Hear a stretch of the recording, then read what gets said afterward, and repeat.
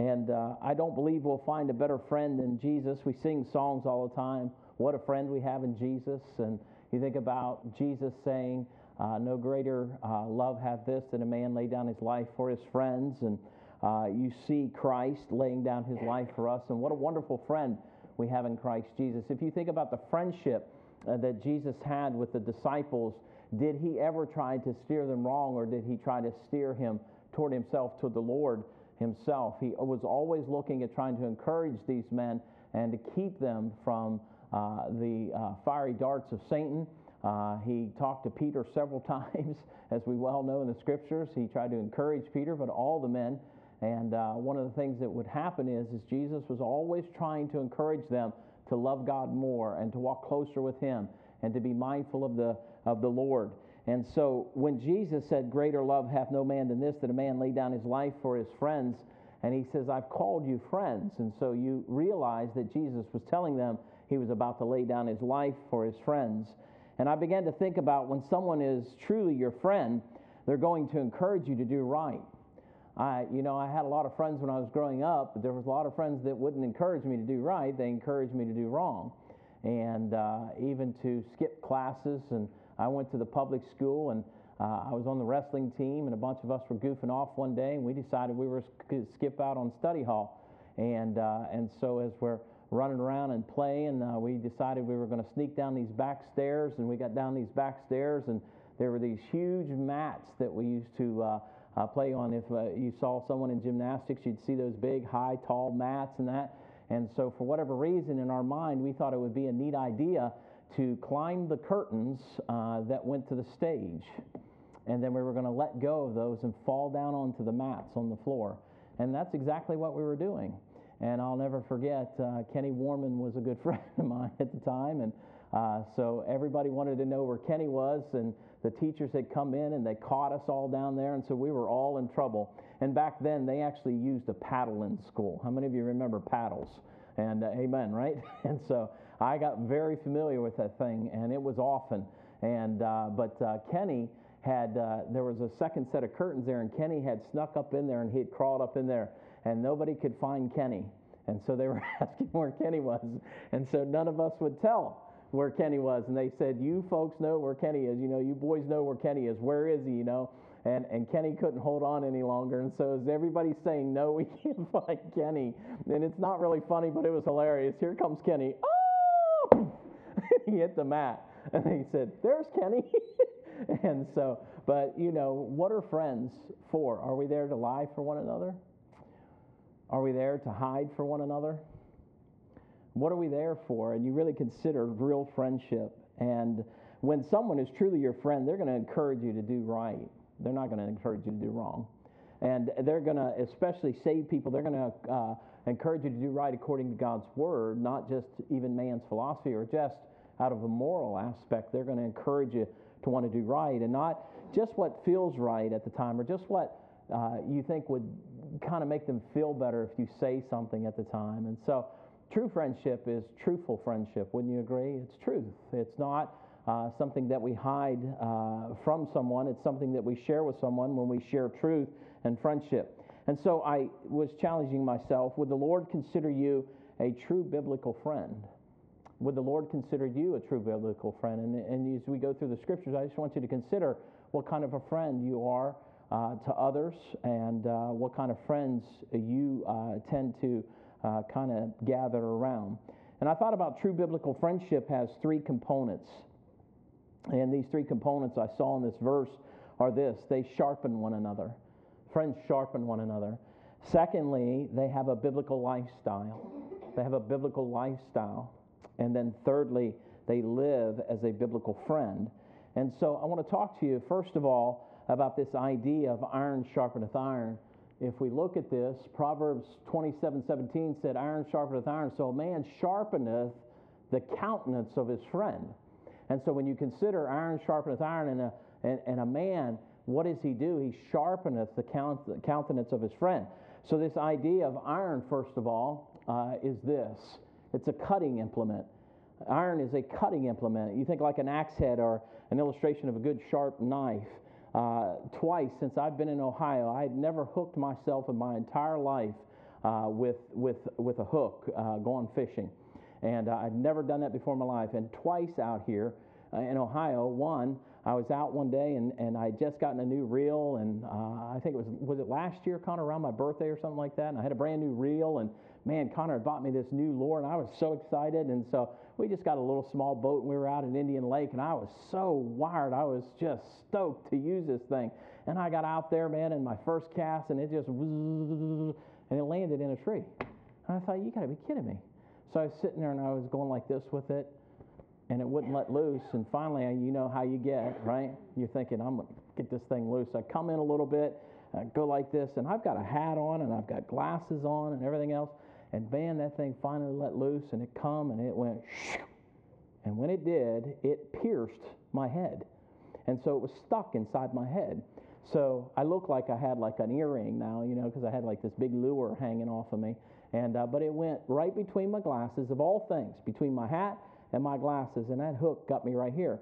So I had to go out to Mary Rutan. I had Connor out there with me. I said, just stay in the boat, and stay with the boat, and I'll go over to Mary Rutan and see if they can get this thing out. And so, we were trying to get it out, and trying to get, every time I'd pull it, I could feel the skull coming with it, and I was like, this is not good.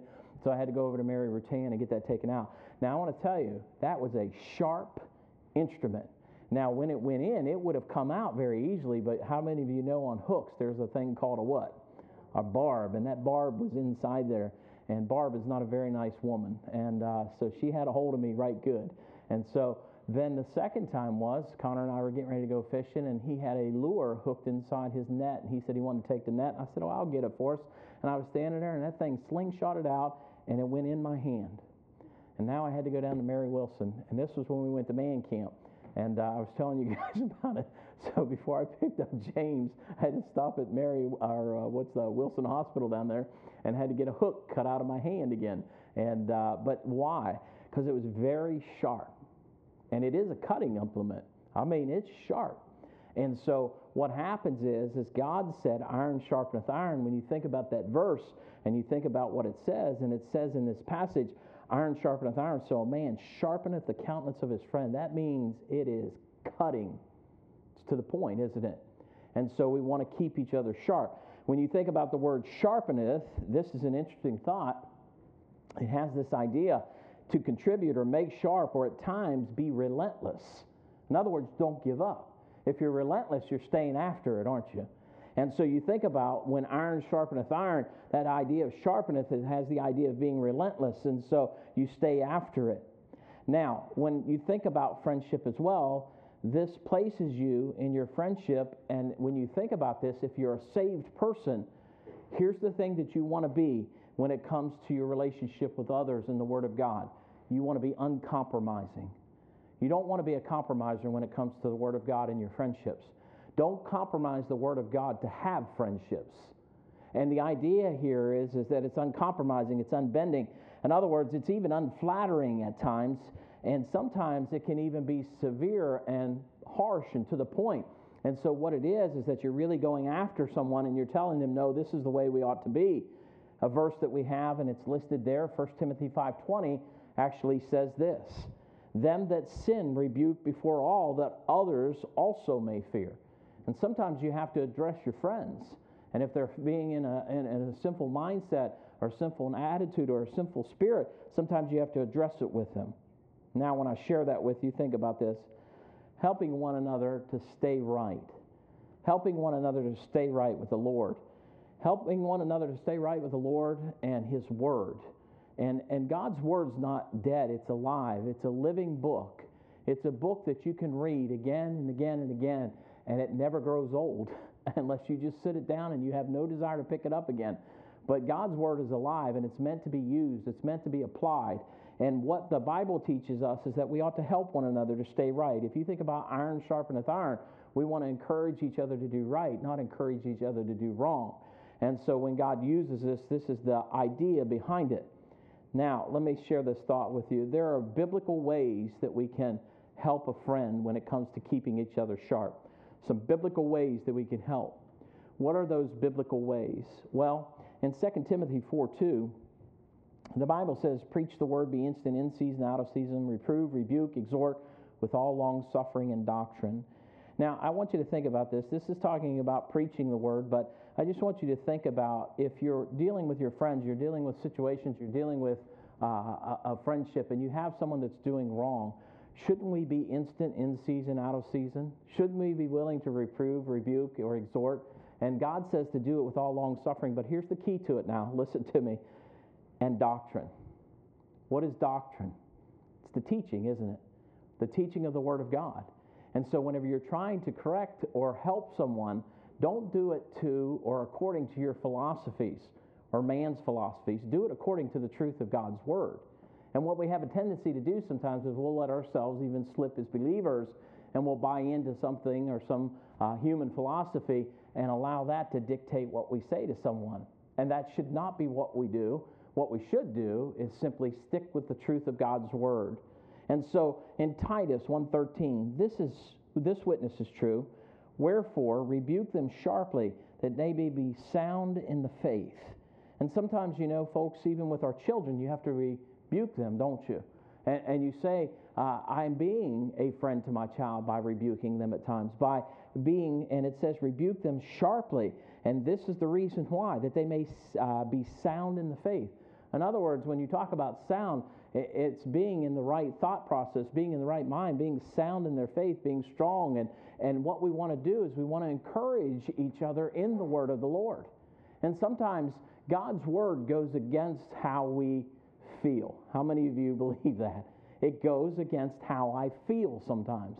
How many of you heard candidate Biden say, I am not interested in facts, or he said, I'm not interested in truth, or how did he say it? I'm not interested in facts, but I'm more interested in how people feel about the truth.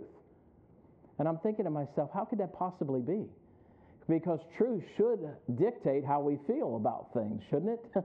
And I mean, I'm standing there, I'm listening to this guy talk, and I'm thinking, let me rattle him for a minute and see if he knows what he's saying. See, it was so confusing, I couldn't even get it out, because you have to think just convoluted thoughts to get to that level. And the idea is that what we want to do is sometimes we have to rebuke people sharply. And here's the reason why. Whether it be our children, our family, or friends, we want to help them stay sound in the faith. How many of you know Galatians 6:1-2? How many of you just say it off by heart? Brethren, if a man be overtaken in fault, ye which are spiritual do what? Restore such a one in the spirit of what? Meekness, lest you also what? Be tempted, right? So God tells us that we're even to restore people, but we're to do it in a spirit of meekness.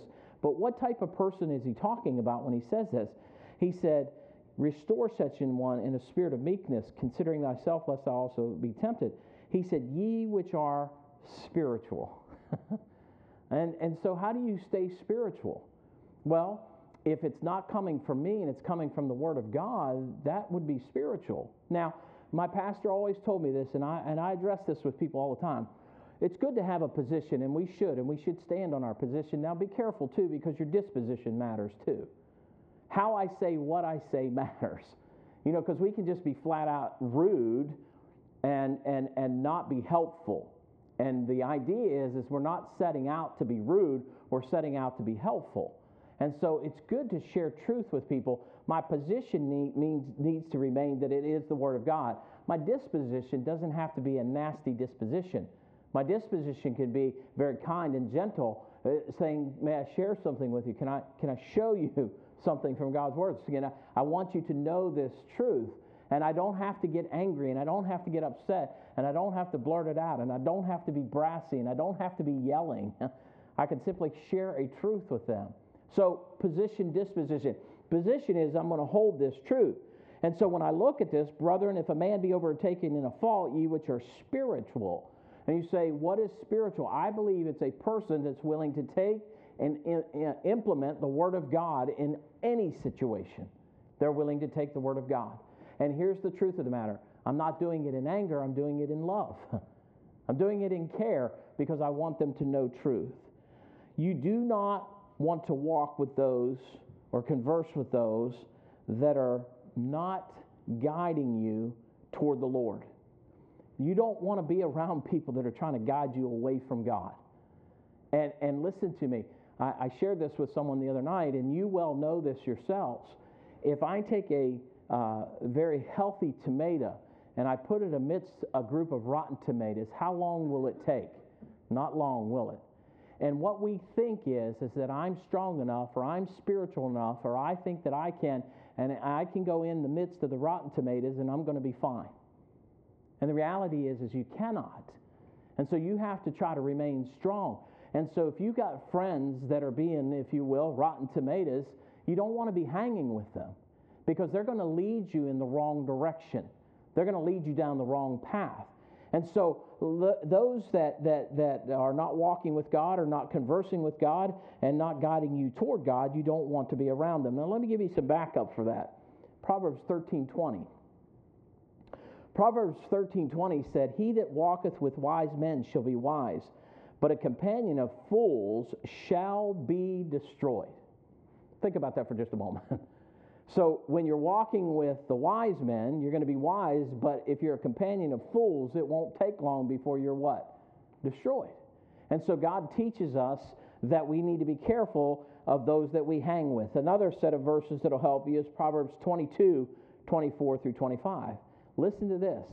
"Make no friendship with an angry man, and with a furious man thou shalt not go, lest thou learn his ways and get a snare to thy soul." You need to be careful about who you're running with, who you're hanging with, the type of people that you're hanging around. And so the Bible teaches us very clearly that iron sharpeneth iron. So what types of people should we be walking with at all times? I would say more spiritual people, people that are pushing me toward God and not away from God. People that are encouraging me to read God's Word, not to get away from God's Word. Not only to read it or maybe to pray together, and it's not to go in and rob the candy store so I can have because I don't have. I don't want to be running with the wrong kinds of friends. Now listen, even in the government, when I was working down there, I saw more thieves in the federal government than I can shake a stick at. And I worked for the Department of Justice. And I watch people walk out of there every day with your tax dollars. And you say, how did they do it? Well, they just take a pen home. You know, on our pens, when I worked for the Department of Justice, you know it said Department of Justice on it, property of the U.S. government. It actually said that on the pen. But people would walk out of the office every day. You'd go to their house, and they'd have a cup on their desk, and it would say, property of the U.S. government, U.S. Department of Justice, and they'd have a boatload of pens in there. You say, that's not stealing. Well, if it's the property of the U.S. government and it's in your house, have you taken something that doesn't belong to you? And it used to aggravate me. And so what I'm sharing with you is that you don't want to be around those kinds of people that are just willing to say, it's not a big deal. You know, we take little things and make it small, and we say, well, it's no big deal. It's, you know, it's just this or it's just that.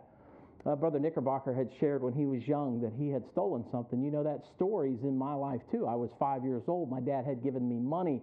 We went to a place called GB's was the name of the place. And so we go up there, and I had money, and I wanted to buy a new cap gun, and I wanted to buy caps, and I realized I didn't have enough money to buy the caps and the cap gun.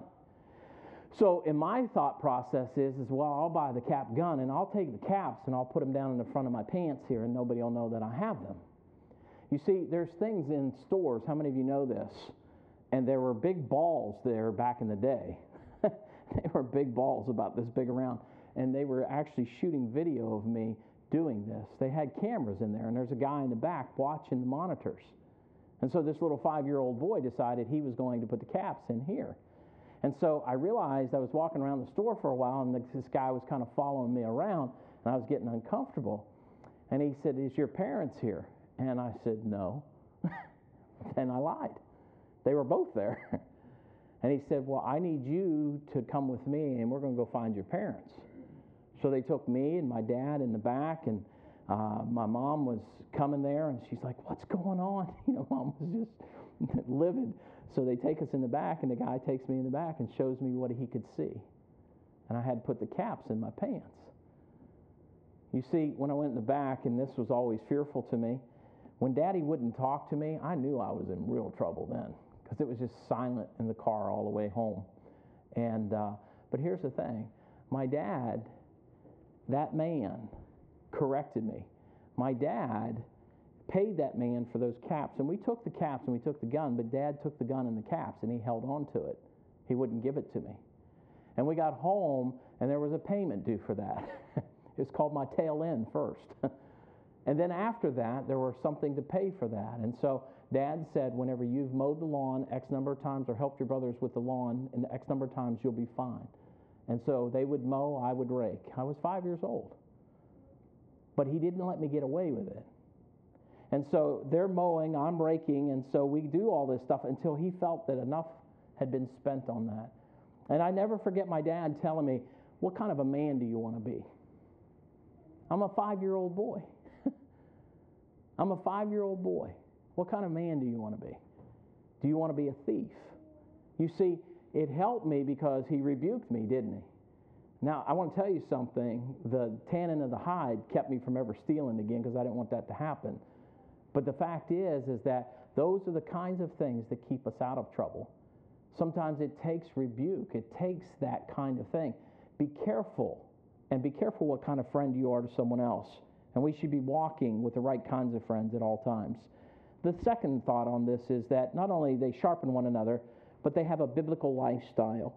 In part of this, he says, iron sharpeneth iron, so a man sharpeneth the countenance of his friend. That idea of countenance, that's that idea of life and lifestyle. So we want to walk with others that are going to help us with our countenance, those that are going to help us with our life and our lifestyle. One of the things that occurs in my lifetime has been this. I go back and I be around my family, and they know my past, and they constantly want to bring up my past to me. They want to bring up my history. They want to bring up things I used to do. They like to bring up old music. They like to bring up old things that I had done and different people that I ran with and things that I had said and all those kinds of things. That's not helping me. And so I use those as times or as tools to witness to my family. So I tell them, you're right, that did happen. Yes, I was that person. Yes, those things happened to me. Yes, I said those things. Yes, I behaved in that way. But God, the Lord Jesus Christ, saved me. Now, if I want to clear a room of my family, all I got to do is start talking about Jesus. And I can clear them out pretty quick. And they don't want to hear that, but I get to tell them what Christ has done for me. And so I was that person. You want people that are going to help you in your walk with Christ. You don't want people that are going to cause you to walk away from Christ.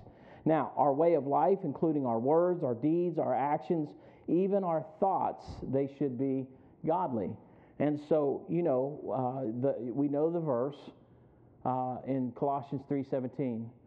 Whatsoever you do, do all to the what? Glory of God. You want God to get the glory. You know what? No matter what you do, whatsoever you do, whether in word or in deed, you want it to bring glory to God. And so how we speak and the things that we do, it should bring glory to God. So our way of life, including our words, our deeds, our actions, even our thoughts, should be godly. And remember, Jesus told the Pharisees, and he said to them, and we see it in the scriptures, it says, and Jesus knew their thoughts. If Jesus knew the Pharisees' thoughts, does he know his child's thoughts? If we're saved, he knows what we're thinking. So therefore, we want others who are going to even battle us to face to keep us straight with God. I want somebody to correct me. I love Brother Edwards dearly. And Brother Edwards has always had the privilege of just picking up the phone and calling me and saying to me, how are you doing? And I know what he means by that. And I either have to lie to him or I have to tell him the truth. And the thing about it is that it's not wrong to have someone confront you face to face. And what it is that if they're going to confront you with truth, that's good. What happens to us is we bulk up and we get angry at times. And sometimes when we are involved in sin and you get busted, you get caught, what happens to us? Anger starts to surface, doesn't it? And what it is that you get caught in the midst of it. And it's not bad for some people to just battle you even to the face to straighten up with your relationship with God. Now here's the thing. If our lifestyle is going to be what God wants it to be, then our friendships ought to be what God wants them to be. They're crucial. If our lifestyle is going to be what God wants it to be, then our friendships ought to be what God wants them to be. They are crucial. Who you run with, who you hang with, says volumes about who you are. The people you hang with says volumes about who you are. And so you say, well, no, that can't be the case. No, that is the case. And you have to be conscientious of the people that you run with. And so you need to be mindful. If our lifestyle is going to be what God wants it to be, then we need to make sure we're careful of our friendships. Listen to this, Psalm 10:4. The wicked, through the pride of his countenance, will not seek after God. God is not in all his thoughts. Now, or a person that has a way of life that's, wicked or prideful, here's two things I want you to think about. Here's the first one. One of the things, a wicked and prideful person doesn't seek after God. A wicked and prideful person, according to Psalm 10:4, does not seek after God. So when you have wicked people or prideful people that you're running with, remember what this says. And it tells us very clearly in this passage, the wicked, through the pride of his countenance, his life and his lifestyle, will not seek after God. Now listen to this. And the other thing is God is not in their what? They're not even thinking about him. And you and me as believers, we ought to have God on our mind regularly. We ought to be thinking about him continually. We ought to be thinking about how I can influence others for Jesus Christ, not influence others away from Christ. I ought to be thinking about how I can influence them for the Lord. Now, you got to think about your walk. And here's the thing. Stay away from people that are always encouraging even the wrong kinds of jokes. And you don't think it's a big deal, but it starts that way. Language, things they say. And slowly they rope you in, and then they get your mind thinking in a manner that you're not supposed to be thinking in. Filthy jokes, dirty words, actions, things like that. And what happens is we need to walk away from that. That's not godly, that's ungodly. That's habits and attitudes and spirits that you need to walk away from. And so whatsoever you do, do all to the glory of God. So even if that be true, shouldn't my thoughts be like that as well? Shouldn't I have some godly thoughts rather than ungodly thoughts? And so if I'm surrounding myself with people that are leading me to think things I ought not be thinking, I probably need to back off from some of those friendships. I need to keep myself as distant from that environment as I possibly can. Now, the last thought is this. True biblical friendship has these three components. They sharpen one another. They have a biblical lifestyle. And they live as what I would call a biblical friend. They live as a biblical friend. Now, this is, when you say a biblical friend, what are we talking about? This is someone who's close to you. It could be a companion. In even husbands and wives and neighbors and stuff, we need to be careful how we talk to one another. Things that we cause each other to think. And things that we say to one another, we need to be conscientious about it. The kind of friends that we need, we do not always want in our lives, because let me tell you what happens. If I'm involved in sin, I don't want to be around Christians. If what I'm doing is sinning, I want to get away from people that are godly. If I'm involving myself in sin, I've got to go do it in secret. If I'm involving myself in sin, I have to get away from people that are going to encourage me to do what is right. And so what it is I don't want to be around them, and we don't really want them in our lives because we're involving ourselves in sin. And so how many know that there are individuals that your parents did not want you walking with because of what they could see in them as a friend? How many of you had parents say, listen, you need to stay away from them? And my dad, Keith Harrison, is in prison today. He was my best friend in school, in junior high and in senior high. And he's in prison today. And my dad always told me, and it started in the 7th grade, he said, you need to stay away from him. You need to stay away from him. That guy is going to get you in trouble. And he said, you keep running with him and you're going to start behaving like he is. He doesn't have a good reputation. You need to stay away from him. And what it was is Keith always was enticing me to go do wrong. Now, I had a choice, didn't I? I still had a choice, didn't I? I could choose to walk away from him, or I could choose to continue to do what I was doing. And my dad always encouraged me to stay away from him. And sometimes your parents see things in other children that you cannot see.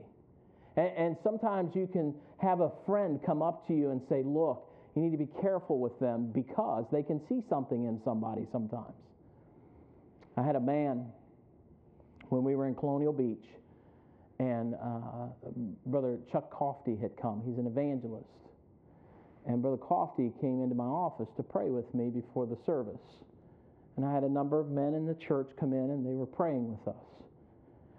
When those men went out, Brother Coffey shut the door, and he said, that man, and he named his name, you need to be cautious of that man. There's something wrong with him.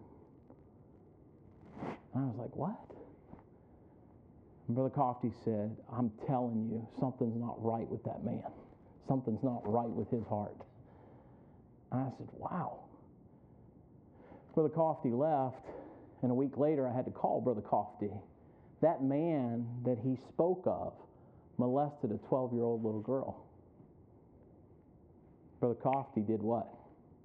He saw it in him, didn't he? He said, my spirit was jumping, Brother Warnick, when that man was around me. And I was like, what are you talking about? And I just believed God used Brother Coffey, and I kept my caution. But that man went and took a 12-year-old little girl. He had a gun and tape and everything else in his truck. And he was going to kill that little girl. And the thing of it was, is there was a godly man who gave me some godly advice, didn't he? He said, you watch out for him. He wasn't afraid to tell me. And here's the thing. Sometimes the Spirit of the Lord can speak to the heart of man, can't he? And he said, be cautious. Be cautious. Now here's the thing. The kind of friend that is truly a friend is one that's going to put pressure on you to do something. And I call it this, and I know others do. They call it positive peer pressure. Positive peer pressure. Now, people always want to do things in their own way and in their own time, but here's the thing.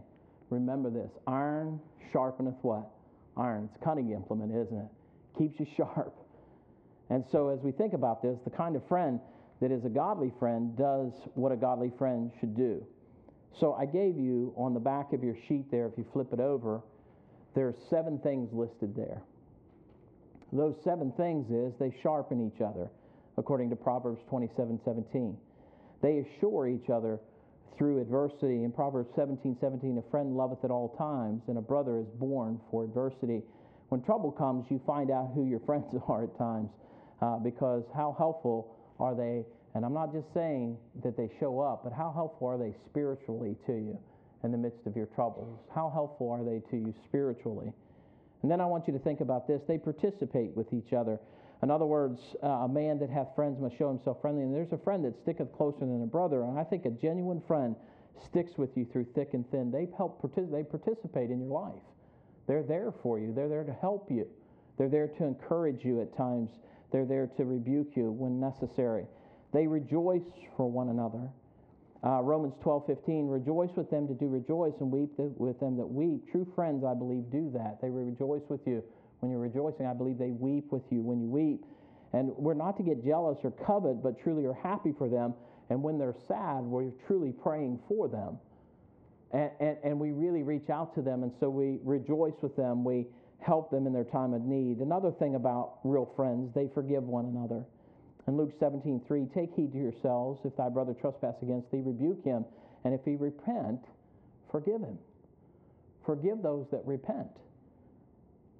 Then I want you to think about this. You think about forgiveness as a key to a lasting friendship.